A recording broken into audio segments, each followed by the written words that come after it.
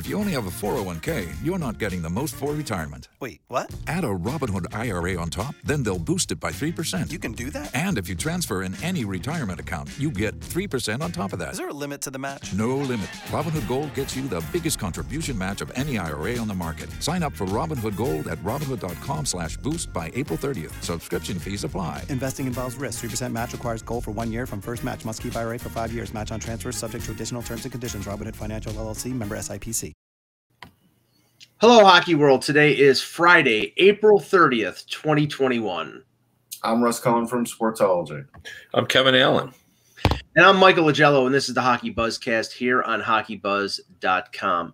Well, gentlemen, we're on the precipice of the month of May, which will mean playoff hockey, which I think all of us are waiting for. And this 56-game grind has been, at times it's been something where I don't think we thought we were going to get to 56 games. And Kevin, as Russ and I talked about yesterday, when it comes to a team like the Vancouver Canucks having to make up games that are potentially meaningless while the playoffs are going on in the other 3 divisions, or maybe even the other 4 divisions, I don't know what the purpose of going and playing 56 games is, but that's what the NHL has determined. But I think let's talk about. We'll let him comment on it if he wants. Yeah, go ahead. Well, I mean, I understand. Uh-oh.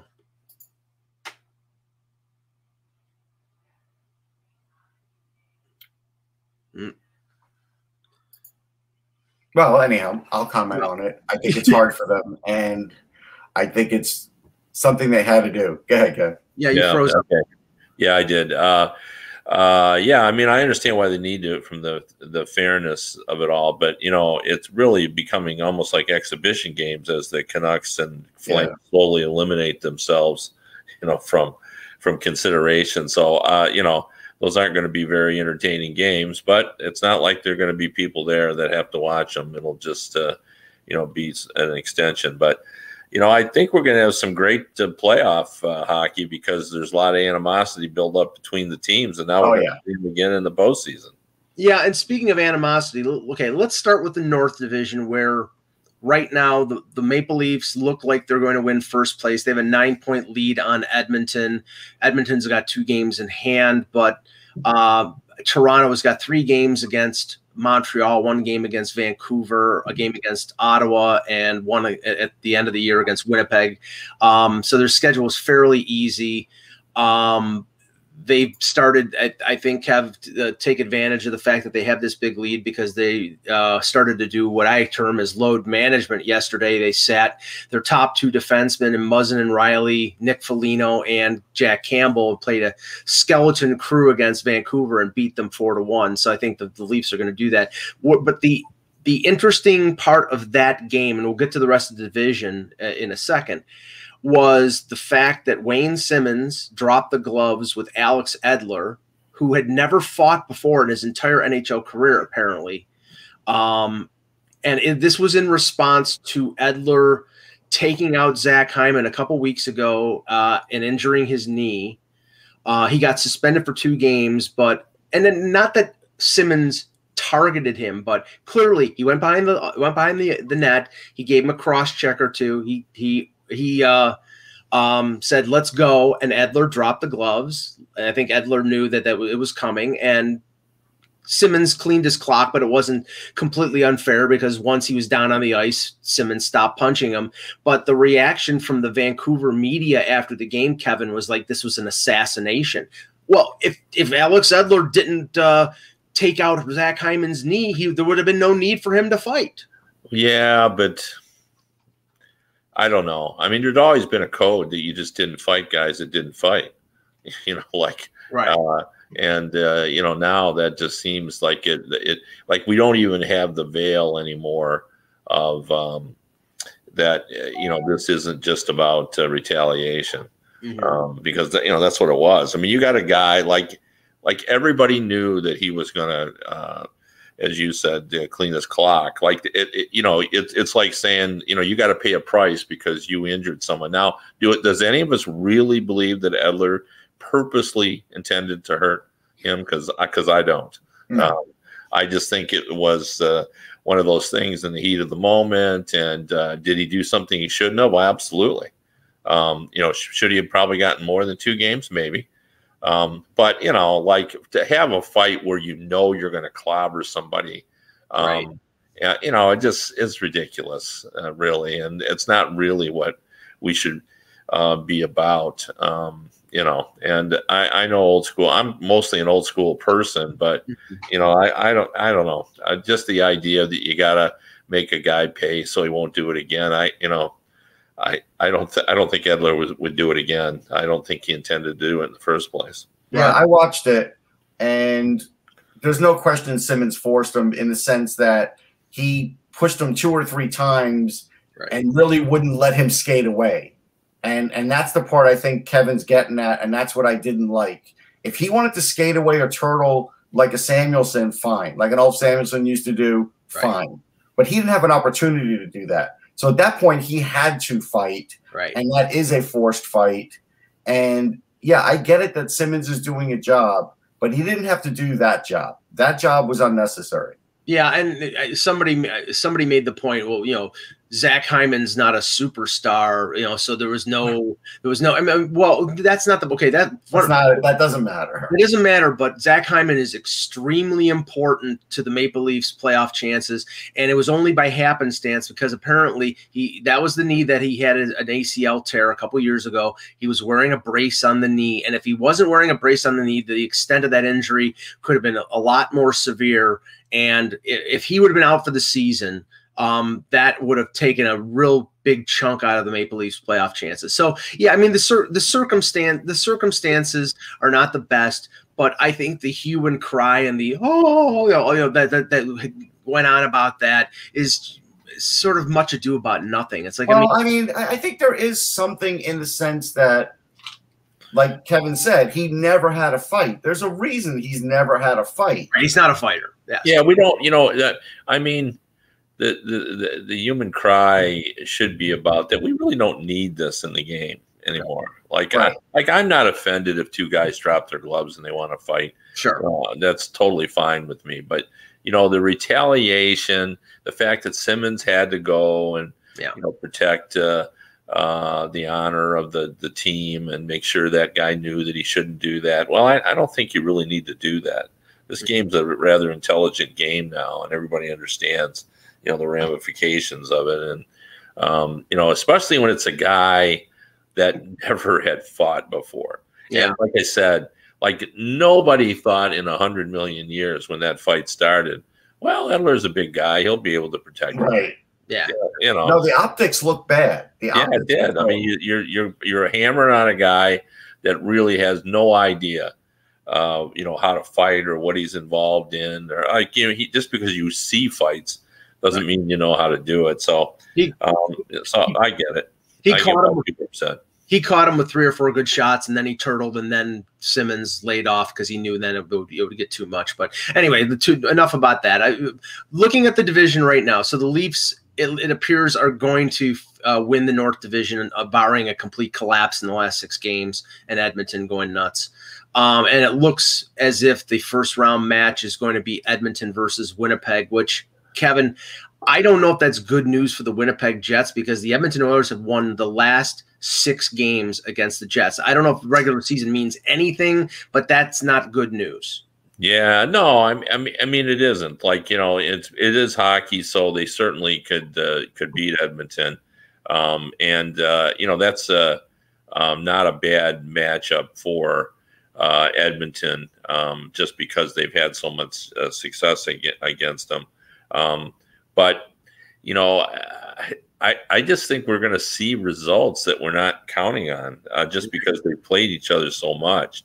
They've lost all those games, but they're sitting around now trying to think, okay, how did we lose and what can we do to counteract that, to make it, to even the playing field a little bit. And they'll figure something out. There'll be something they'll do that'll help, and it'll be a different kind of series than the games they played before. And Russ, I mean, the last couple games, Winnipeg has been without Ehlers, and Ehlers has been extremely important to them. So, I mean, I'm not trying to prognosticate or handicap this matchup, but I'm just saying that losing 6 in a row during the regular season is not an optimum situation for having confidence going into the playoffs against. No, but you know what? I think, for lack of a better term, there's a lot of players that are just over this regular season. Like, if it ended tomorrow, they would cheer. They would. And just to get to the playoffs, because it's been redundant. It hasn't been the kind of travel that they like. And so I think a lot of them are kind of like not intentionally, but just sort of going through the motions, especially these teams that, are just fighting for position and not their playoff lives. Now, the loss of Ehlers is a bigger deal than a big deal. Having lost 6 in a row like that. He's an important player on that team. But the one advantage that they have, we talk about it all the time, but sometimes we just forget it. Goaltending is always crucial, and they've got the better goalie. In Winnipeg. Yeah, I mean, Hellebuck's Vezina Trophy winner, and Mike Smith, and I don't know whether he played in the game last night, but Mike Smith left the ice a couple days ago during a practice and tweaked something, and he's been really good for them, better than I ever thought a 39-year-old Mike Smith would be. But if he's laboring going into the playoffs and they have to go to Mikko Koskinen, then that evens up the score for Winnipeg. Now, listen, but again, I am not going to say I don't know what the physical condition of Alex Stalock is, but I think if Smith were out, I think they might consider Stalock over Koskinen because they know what Koskinen can't do already. And Stalock had a good run last year. He did. Well, I mean, it'd be nice if they got him a game, Russ. I don't think he's played. I don't know why they're not. That's the part that I don't understand. I think it was strictly insurance. That's why I don't think they. I mean, sometimes teams do that and really shoot themselves in the foot because sometimes, you know what? Just because you have that guy, Koskinen, doesn't mean he's good. It just means he's one less problem to worry about for you because you know what he does or doesn't do. But sometimes you gotta, give the other guy a chance. Now, I'm not Eck. I'm not Mr. Mathematics when it comes to the team. These teams are still alive for a playoff spot. I'm the one who is the one quick to say it's over. But right now, Calgary wins last night. Montreal they lost their last game to the Leafs. Montreal has had a horrific schedule in terms of the number of games because they had a couple weeks off because of COVID. The Flames are 4 points behind the Canadiens. The Canadiens have a game in hand, so you could say they're 6 points ahead. That's a sizable lead this late in the season, Kevin, but Montreal's trend seems to be going down, and they have 3 games next week against Toronto. Toronto doesn't seem to be letting up off the gas pedal. Do you think this is still a race? First question. Well, I mean, we probably should say it is because of those 3 games against a team that's obviously better than them. But I don't see that Toronto is going to be overly excited about playing those games. No. So that sort of reduces, the dominance that you would expect, from Toronto. But, it's technically still a race. But how many games are left? Calgary has 7 games left. Montreal has 8 games left. Yeah, I mean, 8 games. If they go 500, and how many points do they have? Montreal has 51. Calgary has 47. So if they get 8 points, they'll be at 59. So then Calgary's got to get 12 points out of their last 7 games. Yeah, they got to go. If Montreal goes 500, they can only lose 1 game. I don't see that happening.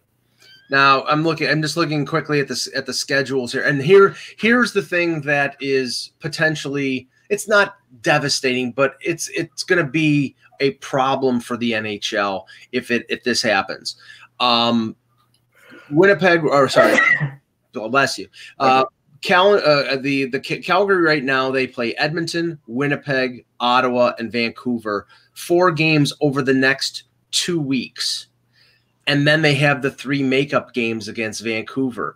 If they're still mathematically in the playoff race, Kevin, the North Division has to wait a week until those 3 games are done to start their playoffs. That means that the East, the Central, and the West are going to be a week ahead, and that probably means the North Division in some of their matchups are going to have to play back-to-back games or 4 games in 6 nights or whatever.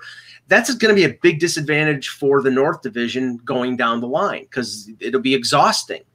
Yeah, although we've had other playoff series when teams have had to wait a lengthy time because they've swept and the other one went 7, and we've had, so we have seen that. But I don't think it's going to happen, to be honest. I think this will sort itself out, unless the only way I can see that happen is if Montreal really goes south. Right. We don't. But if they just play 500, I think they're fine. Yeah, and I think they will. I think they'll sort that out too. I have some breaking news. Go ahead. So we know that Avant-Garde Omsk won the Stanley Cup. The Gagarin Cup, thank you. Yuri Gagarin. However you pronounce it. But he won that in the KHL, and they won that. And today, Ilya Kovalchuk terminated his contract. There's a mutual termination. So now it does make me wonder, is he coming back to another team to play a couple of games in the regular season and then the playoffs? And while I'm getting sick of this, it seems like NHL teams aren't, and so now we have to believe he's going to try and do something like that. I don't think he can because it's after the trade deadline. Yeah, I don't know. He doesn't. He's a UFA. He doesn't have a contract, so he can't sign and then play in the playoffs. He could sign and finish out the regular season, but he couldn't.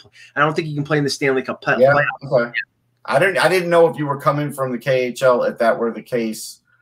It's different. It's different if you were what's his name from Nashville, who had an existing contract. Right. Not playing for you know what I'm talking about. Radulov, yes. It's different if you're Radulov and you had an existing contract or you were an RFA. But if you're a UFA, it's a new contract, and you can't sign a new contract and play in the playoffs. So it just makes me wonder. He had a 2-year deal, and then now he's terminated it after winning it all. It does make you wonder what that next step is. Maybe he comes back next year. Maybe there's a team that maybe he comes to Seattle. He likes coffee. Who knows? But just to finish off the North, so Montreal, they have Winnipeg tonight. They have 2 games against Ottawa, which are not easy because Ottawa always plays them tough. They have 3 games against Toronto, and they finish off with 2 games against Edmonton. So, like you said, Kevin, I don't think Toronto may sit a guy like Matthews or Marner in one of those games. So although that's a tough schedule. But in that division, what would be an easy schedule? Like who could they get that? So it's been like this all season for them. So you would think they could put together 500, and I do believe that will be enough. And I don't think Toronto is going to do Montreal any favors because they potentially could face Montreal in the first round. And even though Montreal has had a up and down year, they'll play Toronto tough. I know it'll be a tough series. But anyway, what's the status of Carey Price? Do we know? He's still recovering from the concussion, and that to me, they may be playing it very careful, Russ, because they know that their only chance is to have a completely healthy Carey Price. I would rest him as long as possible before trying to get him back. Yeah, actually, he said yes a couple of days ago. He's undergoing more testing, and things are going in the right direction. Yeah. So you're right. They're being just abundantly careful. So okay, moving to the East, Washington and Pittsburgh are tied for first place with 69 points. They both have playoff spots clinched. Although Pittsburgh was the first to clinch, I heard, right? Yes, because their game finished. Let's talk about that for a minute, because again, on this show, and not even bringing up X. Here we go. No, not even doing that. I'm going to leave X name out of it. But I just want to say on this show, pre-Hextall, we all thought Pittsburgh might be in a little trouble. I think Kevin included, because they just came out of the gate so lousy. And it's been a big turnaround for them this year. And I don't think it's all Ron Hextall and Burke. I don't. I do think there was a little spark, though, when the Flyers didn't when they basically waived Friedman and they picked him up, the Penguins picked him up and they got a goal out of him and he won a game for him. And Friedman really hasn't played, but I do think that helped spark them a little bit. And that was something Hextall did. But Kev, something did spark this team because they were flat for weeks. Well, I mean, Malkin wasn't playing well. That was really their biggest problem early on. I think two people are responsible, and they're not Hextall and Burke. I think it's Crosby and Mike Sullivan. Okay. Crosby has been consistent all season long. I follow that team pretty closely, and I watch a lot of their games, and I check their summaries. And they've Crosby. He's just like money in the bank. He makes a deposit every game. He gets something. He's created a goal. He's been part of it. He's had a really, really strong season. There's no sign that he's slowing down. He's as strong as he was.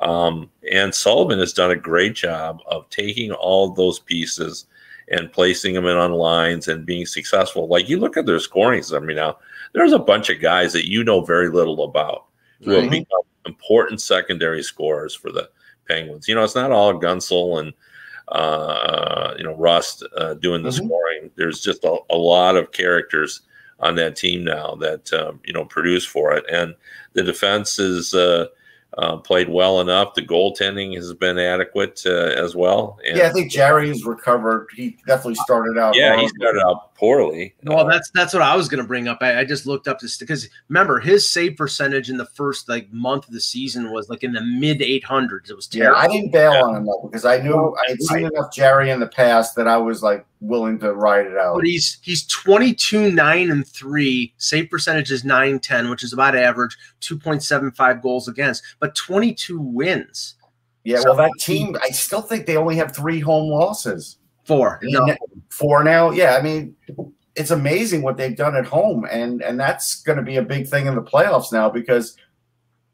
And the guy that we started to say at the beginning of the year was was coming to the end of it is Chris Letang. And Chris Letang has got 40 points this year. Yeah, see, I didn't bail on him. I know Eck was bailing on him, and I did not bail on Letang because remember, if you remember, I said, look, he's not scoring points like he used to, but he still was skating well and still was playing well. Yeah. And so I'm not shocked that Letang has 40 points. I mean, this guy is a Hall of Fame defenseman. Considering the injuries he's overcome, too, the cups he's won, he's actually better than Duncan Keith.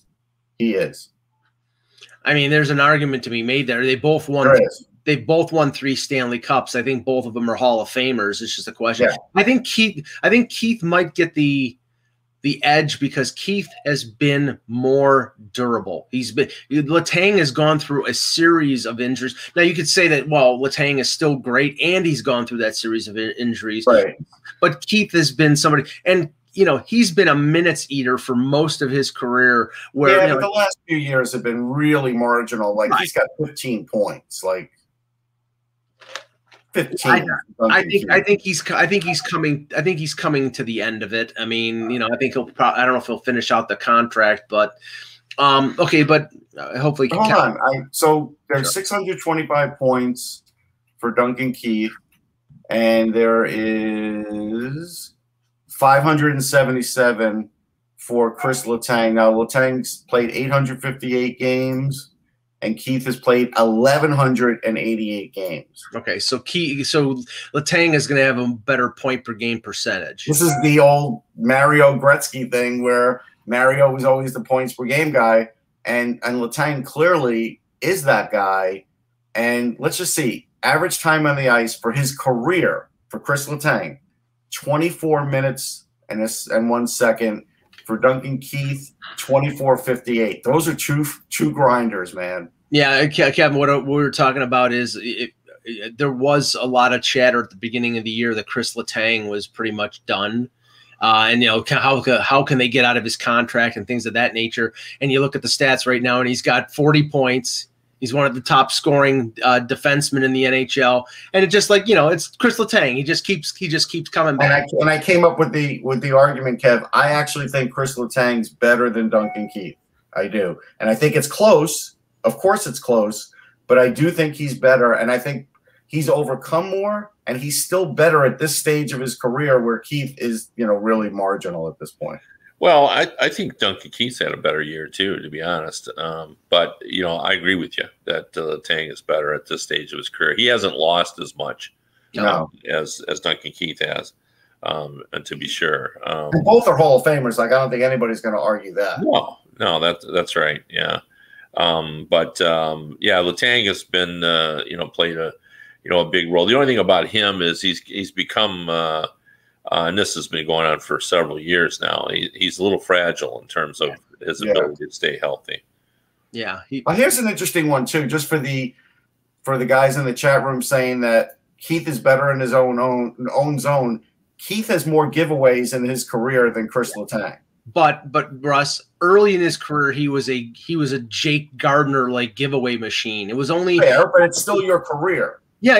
It was only after a few years when he sort of calmed down his game in his own zone did Keith become the. No, I know, but I can't take that away and say, well, he eliminated that. He still did that. Yeah. But I just want to point out that yes, Keith was better for those peak years in his own zone, but not for his whole career. Yeah, and they were both. I mean, you hit the nail on the head. They both have been so important to their teams. Like to compare the two. Did you hear the time on the ice for the career, Kev? Did I? No. What is it? I'm curious. It's 24:01 for Letang, and it's 24:58 for Keith, which is just unbelievable. Well, the last Blackhawk Cup victory when he was playing 30. They were playing with 3 defensemen and they were playing 30 minutes a night. It was Yarmulson, Seabrook, and Keith, and three guys you could barely Chemo Tiemann played like 8 minutes a night. It was ridiculous. Yeah, I remember talking to Sidney Crosby. This was several years ago about fancy stats, advanced stats, and about Corsi. And he was talking about it. And I said, well, what's your take on it all? He goes, well, here's my take. He says, how many times in my career have I been on the ice? Chris Letang takes the puck from behind the net, skates all the way up into the zone. We're all skating with him. He goes in, he goes around the net, comes back, shoots a puck on the net. No one else is on the ice has touched the puck. We all skate back to the bench, and I'm a positive Corsi because I was on the ice with him. That's a good point. and both of us just started laughing just because it's it's just so true. So. Now the interesting thing, and the Flyers were mathematically eliminated yesterday. Yeah, I have a few things about that. So Eck can't hold on with his fingernails for those playoff opportunities.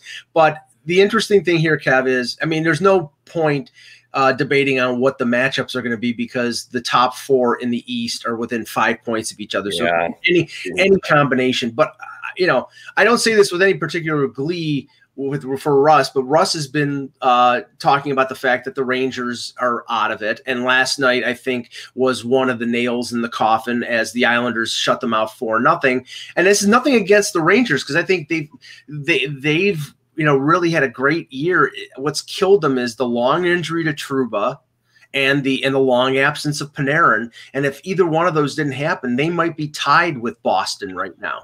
Yeah, and don't we all agree that they there's so much similarity between the danger factor of the 4 teams that are going to make the playoffs. But I think the Rangers are right in there as well. I think you could have plugged them in for any of the 4, and we'd have the same dangerous type playoffs in terms of everyone being capable of beating everyone else. I'll talk about the Ranger Islander first because I've watched a bajillion of those games in my life. Attended as a fan, attended as media in New York, out of New York. Well, out of New York watching. And here's the thing. So I looked at it, and the reason I had told Eck there was no way the Rangers could sweep this series was because I knew how Trotz would play this.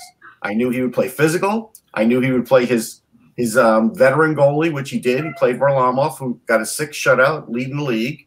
I also knew they would come out like gangbusters, and they had a 2-0 lead after the first period. Trotz knew, listen, the Rangers are still a young team. They don't have as much pushback, and he knew he could get his team rolling if they played the right way early in that, got that going, and by the time Barzal scored that empty netter, the Rangers were really defeated. Like even Zibanejad had this really defeated look. After the game, David Quinn is like, look, this is good experience for us, but we have to, the players have to be able to win these kinds of games. It's almost like Quinn put it on the players like, hey, this team is really young and so they don't know how to win. But it's like, hey, you're a coach.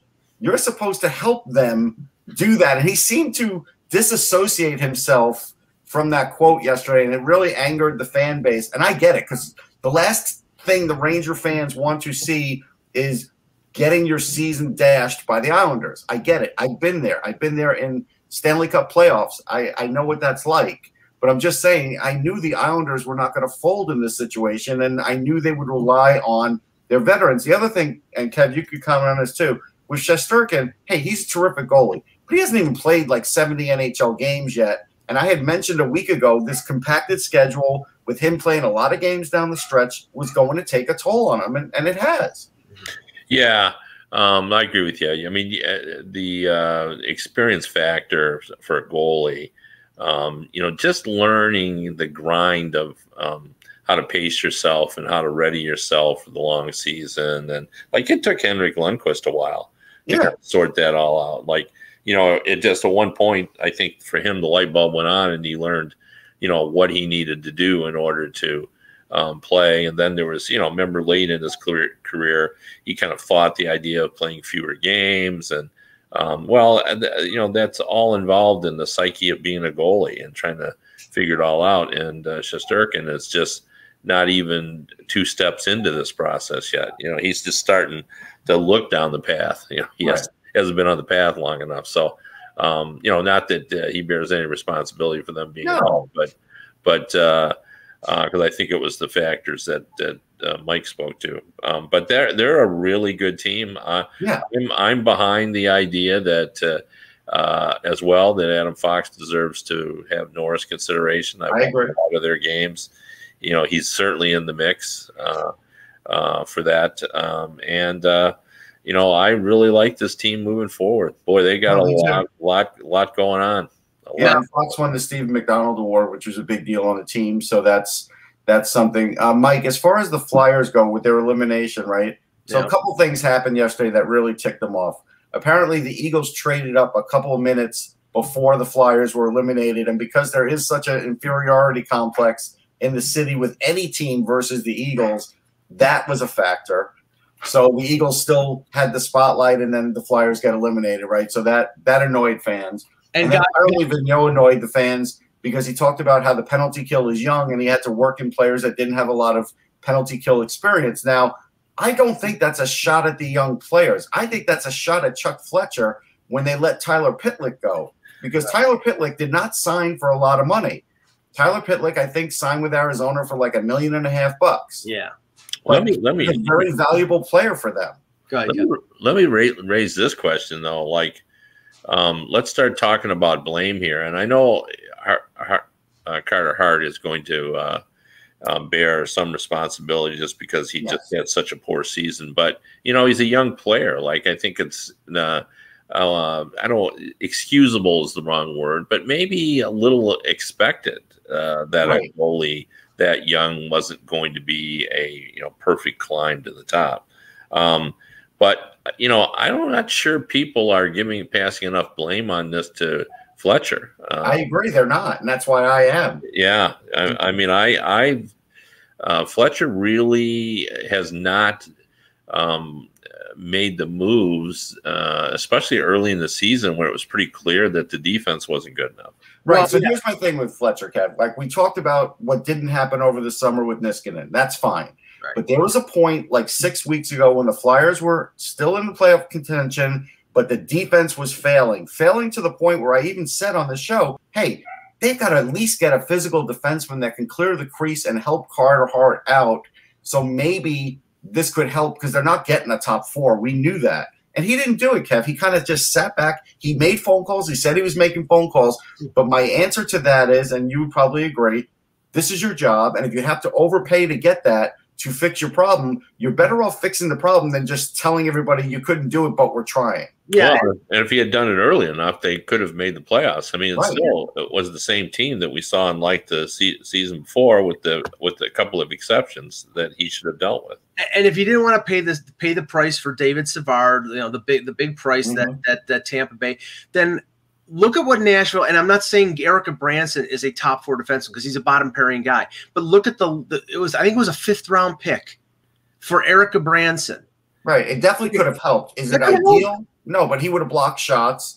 And so, yes, I think anything would have helped him, but it wasn't going to help him at the deadline because at that point it was too far gone already. That was one where he had to be more like a Rutherford or something and react quickly and just get something done. There were some moves made. It wasn't like all GMs couldn't do anything. One more note on the East, then we'll want to get the other 2 divisions before we end the show. After a horrendous year in Buffalo, minus 21, 2 goals in 37 games. In 10 games of the Boston Bruins, 5 goals, 3 assists, 8 points, plus 9 for Taylor Hall. That's good for my fantasy team. That in and of itself is not going to cleanse his reputation. If he scores in the playoffs, I think it will. But this has gone a little bit, Kevin, towards, I think, burgeoning his reputation and saying that the stench of Buffalo and what happened in that year under Ralph Kruger was not all Taylor Hall's fault. Well, yeah, I never thought it was, but I would agree with that. I mean, we had not seen the MVP Taylor Hall since his MVP season, right? And I think everyone wondered what it would look like when he played with a good team, because he hadn't played with a good team. Even in Arizona, certainly, he wasn't. Playing with a good team. So I think he's done what he needed to do, and I agree with you. He needs to have a good playoff for sure. I think he's fitting in there, and they're going to try and slide him in to some sort of contract, and that may be a really good fit for everybody, and it really could help bring Hall's career back to where it was. Now we can go through the West really quickly because there's really no race there other than Colorado and Minnesota battling for home ice advantage, which honestly, in this playoff, I don't know. I know that there'll be some fans in some of the U.S. markets, but like in the North Division, home ice is almost meaningless. It's just simply the fact that whether you're staying at home or you're living in a hotel, but it's virtually meaningless. But in the West, Vegas is leading by 6 points over Colorado and Minnesota. St. Louis is in 4th place. They have a 5-point lead on the Coyotes. So right now it looks like, Kevin, Vegas versus St. Louis, which would be a very interesting matchup, especially Alex Pietrangelo playing against his former team, and the Avs and the Wild, which I think will be a tough matchup for Colorado. What do you think of those 2 matchups? Well, I think we probably have not given enough attention to Vegas this season. I agree. I think everyone mostly has talked about Colorado. I mean, we were aware, I think, that Vegas was there doing it consistently well all season long, but it's only been in the last 2 or 3 weeks that I think all of us have looked and said, if you compare those 2 teams, there's a lot of similarities, except that Vegas has better goaltending. And even when Grubauer comes back, Vegas still has better goaltending. That big win the other night and the showdown. Now, obviously, Grubauer wasn't there, but it just kind of shows that this Vegas team is very good, and they've got. They are. We talked about that game, and Vegas was impressive during that game, Kev. And I didn't even blame it on Dubnyk. There were some other things that happened. Some dumb play. I'm surprised Mike wasn't on top of this by Nazem Kadri, but he, this year his faceoff percentage has dipped. I think he has gone back to having some bad penalties at bad times where I don't think he could do that in the playoffs for them. And he hasn't produced the way they need him to produce in the regular season. They need a better Kadri in the playoffs for sure to be successful, and that's something that showed in that one. Yeah, we know we can always depend on Nazem Kadri in the playoffs. Yeah. Well, the loss of Brandon Saad, I think, is also significant. Yes. He's scored 15 goals this season, and he had a really good year. He had a nice bounce. I mean, he's done better than I thought he would have. That's for sure. He's had a nice run there. So you're right. That was a big deal. But I also mentioned that the big guys were playing really well. Stone was playing well. Pacioretty was playing really well. And when you have to face these guys in the playoffs, they are going to grind you down. They're a big physical team, and they are hard to keep these guys out of the crease. And they do have physical forwards that play defense too. So they are going to be a factor. And Fleury is rounding into playoff condition now too, as far as how he's playing. He's looking good. The only thing I would say from the Colorado perspective is there were times in that game when Colorado just owned the puck. Yeah. And you saw that. And I think that, they're capable of doing that. But they're going to have to really turn it up a notch, because right now, if I was picking today, I would pick Vegas to beat Colorado in a 7-game series. Yeah, and I can't argue with that. I do agree with you. I think they need to light a fire under them. I will say Dean Evison, though, said something yesterday about Eriksson Ek and how he's been a beast lately. And that's the Eriksson Ek that I saw before he got to the NHL. And it just took a while, because the way he played his game, he wasn't physically strong enough. There was probably he had to learn how to be more aggressive offensively. But the last season and a half, he has really figured that out and become a terrific player and an important player for them. So between that and Kaprizov and good enough goaltending, they are a dangerous team. There's no question. And, when you got guys like Suter, I do think they could give everybody trouble. It's not gonna be a walk for Colorado in the first round. And Vegas right now, they're peaking at the right time. They've won 10 games in a row, and they've got a plus 60 goal differential. Yeah, that's crazy. It's nuts. Okay, moving on to the Central. Carolina, Florida, and Tampa all won yesterday. They're all within 3 points of each other, but I think Carolina has the advantage, Kevin. They have 50 games. They have 6 games left, and they're up by they have 2 games in hand on Florida. They're even with Tampa, but they're 3 points up on Tampa. So, again, Carolina, if they go 500, they probably win the division, and I'm sure that's what they want, because they want Florida and Tampa to beat the crap out of each other. Well, and no one will say this publicly, but you want to play Nashville too, right. or Dallas, Dallas, I think, can make it. Yeah, they could, but they haven't really performed. No. Taking advantage of the fact they've had those games in hand, and they really haven't made a move. Well, they might. What if Tyler Seguin comes back for those last 3 games? What would you say then? Well, I think he is going to come back, but I still they have a shot. I'm not diminishing that, but they just haven't. We've been waiting and waiting and waiting for them to make a move. Right. And I know. You know what? I will say their goaltending has been good, though. Khudobin has been better than I thought he would be, and Ottinger has become everything I thought he would be. So that's a hell of a tandem that they have there. Even if Khudobin's the number one, it hasn't been enough. They're a really good defensive team too. Yeah. Right. Well, but they just haven't been able to close the gap. Now Dallas and Nashville play on Saturday. That's the last head-to-head matchup against. That's a biggie. Yeah. After that, Dallas has 5 games remaining: Florida, Tampa, and 2 against Chicago. That's not easy. No. I'm just checking Nashville's now to see what their schedule is. And sorry about this. Just trying to do this on the fly. Nashville Predators. Here we go. Of course, my phone locks up. So, yeah. Well, I'll try. Time for a new phone, Mike. Thank you, Russ. I'll contact. By the way, how much are phones? I was watching a commercial, and I never pay any attention to these phones. And the commercial says they'll give you $1,000 off. If they'll give you $1,000 off, how much are? Well, this phone, this is a 2-year-old phone, and when I paid for it, it was $1,000. So you had to break it up in a 24-month installment. My phone was a bargain, Kev. I think it was on sale for about $600. This iPhone 12 mini that I have, and I think that was a bargain at $600. So I thought mine was about $600 too, 6 or 7. Yeah. After the head-to-head matchup against Dallas, Nashville plays 4 more games: 2 against Columbus, 2 against Carolina. So I would say theirs is a little easier than Dallas's, but Dallas has got the game in hand. So it could go down to the last night. So who do we think? I mean, I'm going to ask Kevin this. Playoff start, who's the goaltender for Carolina? It'll be Mrazek. They will be, right? Okay. Yeah, for sure. But, they've got options. But the only thing is he's a little banged up. Yeah. But I think my impression is that Brendan Moore just favors him. I think the guys like playing for him. Right. Well, I'm actually writing a story about that because I just talked to Don Waddell this morning about how they feel about it. But we'll wait and see how it breaks out.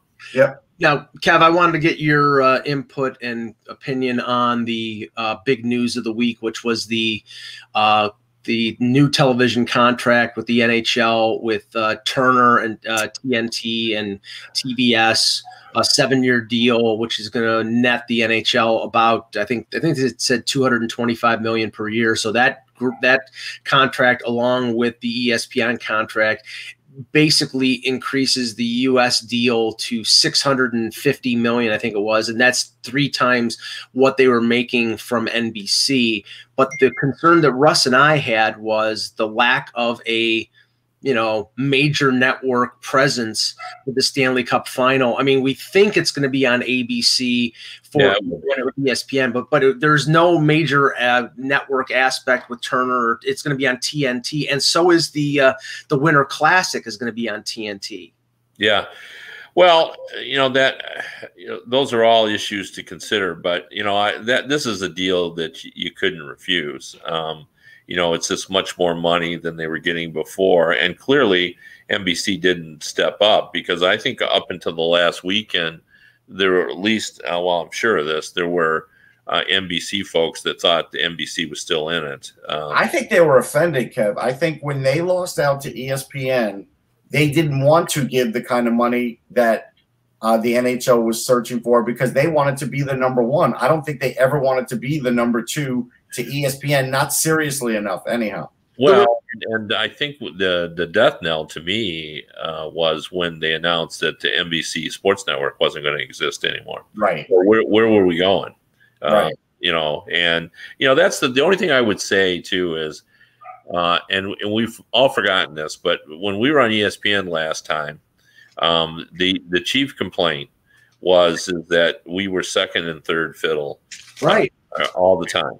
And I don't care about SportsCenter. People talk about SportsCenter. I could care less about that. No, I don't care about it either. But it was what it was is you never knew when NHL Tonight was going to be on, or if it was going to be on, and if it was going to be on, what time was it going to be on? Sure. Right. There was so much inconsistency, you couldn't count on it. And it was just sort of hard to feel like they cared about hockey. So we end up with NBC, and they made us an important part of their new sports network. They did. And we had consistency there all the time. And you can nitpick with some of the things that NBC did, but basically they took care of the sport for a lot of years. Yeah, and, they were important. They were important to NBC. They got the Sunday afternoon spots and Saturday afternoon spots, and they got consistent. All the playoff games were on. They moved mountains to make sure of all that. Eddie Olczyk was a great analyst, a lead analyst. Mike Emmerich was the best. Mm-hmm. So they did a lot of good things, and now we have a lot of unknown. So they're going to get a lot. There's 3 things, Kev, that keep popping up for me, and people message me. The first one is, like, even a great hockey fan messaged me, like, I think I'm going to have trouble. I'm a cord cutter. I think I'm going to have trouble finding certain games, and I think he's right. Yeah. Also, I worry about how TBS will cover the Winter Classic. It is not easy to do. Yeah. Basically, NBC created how to cover that. And you could say, well, we're going to hire some of their people, and that's fine. But there's always loyalty from within. So there could be some hiccups in actually the coverage of the outdoor coverage of that game, how they film it. That's a little bit of a worry. And the other thing that sort of made me laugh, Kev, some fans were like, well, look, we're going to get the Road to the Winter Classic back because HBO Max is in it. And I'm like, yeah, I'm not so worried about the coverage, the the show that leads into the game. Who cares? I want the game to be good. I don't care about the other. Well, I mean, I like a good pregame show, and I think they'll do a good job on that because they do a good job with basketball. So, but this is my concern, Kevin, and more on the ESPN side than on Turner, because Turner. I mean, I'm a little concerned about the 3 years that the Stanley Cup Final will be on TBS or TNT and people being able to watch it. But with ESPN, they're not going to be second fiddle; they're going to be fourth fiddle because ESPN, when the NHL was on ESPN, I think they were just starting out the MLB contract. I think they were just getting into the NFL. They didn't have the NBA at that time. And they were at that point they were moving NHL games to ESPN2, which had, I think, like 65% of the cable markets, whereas ESPN had 95%. Right. I'm hoping that the NHL got some sort of guarantee that the games will be on ESPN proper and not ESPN2 or something else, because then they're not going to get the eyeballs. That contract is heavily on ESPN Plus, so they're hoping for the streaming aspect, but they're going to be second fiddle to the NBA because the NBA is on ABC and on ESPN at the same time, and I seriously doubt if the NBA final is at the same, the same part of June as the Stanley Cup Final, that ABC is going to go NBA Final, Stanley Cup, NBA Final, alternating every day. The games are going to be on ESPN while the NBA Final is going to be on ABC, and that is being made second fiddle. Yeah, the only thing I would say too is though that we got to factor in that ESPN is fighting its own battle for relevancy. Right.